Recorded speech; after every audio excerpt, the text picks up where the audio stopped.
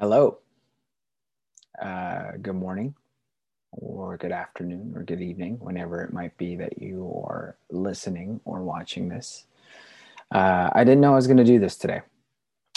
Um, I was pacing back and forth right before I pressed record, and I was trying to uh, prepare for this, for the right thing to say. And as of this moment, I have ideas in my head, no outlines, um, and hopefully whatever I'm about to say makes sense, uh, and we'll go from there. So I've been wanting to play around with this whatever this fourth week uh, content looks like for my newsletter, my hashtag Sunday kind of blog. And I've been playing around with, with it not being your typical blog that you've been listening to. And to be quite honest, I know that I've wanted to make it something that's even more off the cuff and just speaking about topics that might be real for me in the moment. And the reason why I haven't executed it or pulled the trigger on it is because I've had this pattern where ideas stay in my head. They stay in my head and they cook in my head for a long time, and I never execute on it. And the reason why is because I want it to be perfect. I want it to be organized. I want it to be neat. I want it to be put together really well. And um, there are times where that desire serves me, and there are times where that desire does not serve me. And my commitment to myself this year is creativity. My commitment has been more about creativity as opposed to consumption of content. And this is how I'm playing with it in this moment is fleshing out ideas in real time, not being attached into not being attached to perfect, but allowing ideas to be born into form, and not judging what they might be, and just allowing them to form in real time, and see what comes up. And I was talking to a former client and now a good friend of mine, Brian Landers.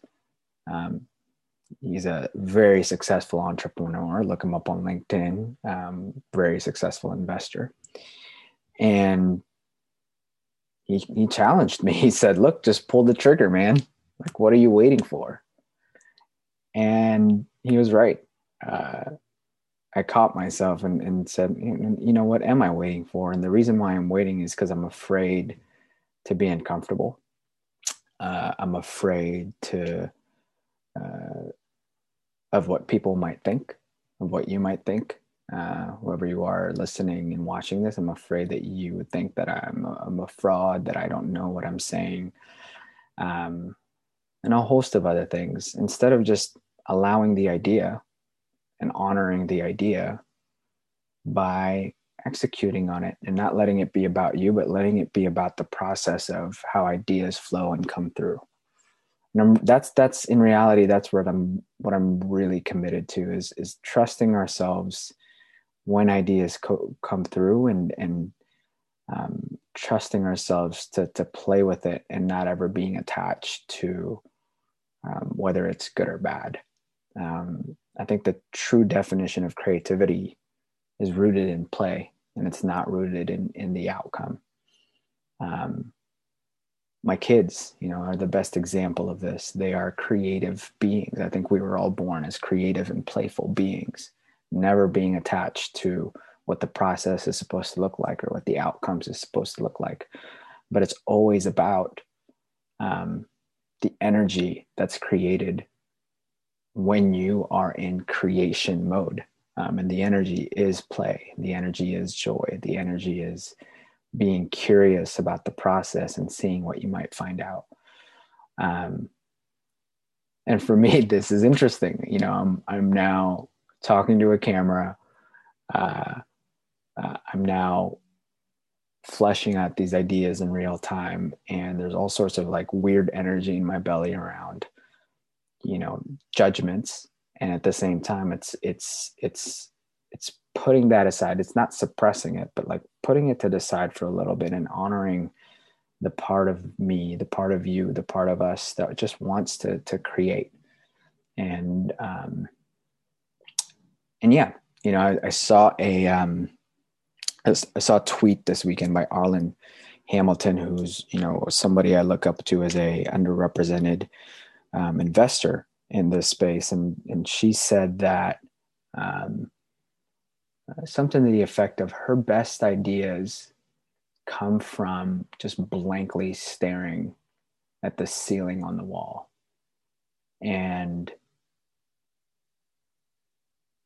if some of these ideas of the time that she'd spent staring at the ceiling on the wall have produced $5 million ideas. And she said that if she would have judged herself, as she lay there on her couch staring at the wall as lazy, if she would have judged herself as not being productive, she would have been worried about coworkers walking by and judging her and saying like, look at her, she's not being productive. She doesn't know if some of those ideas might have come through. And I think that's what I really want to highlight for me, for myself in this moment. And what I invite for you to take a look at is what unconscious judgments do we have on ourselves that might be holding us back from generating the best ideas and executing on the best ideas we might ever have.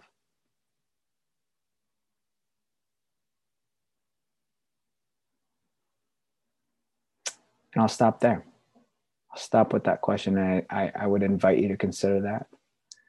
I will go back to my regularly scheduled program of writing blogs and putting an audio format of it next week. But for this week, I thank you for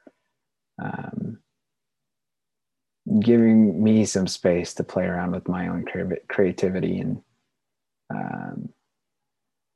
giving me some space to experiment with that with you and listening to this and watching me be messy. And if you have any thoughts, if you have any suggestions, if you have any,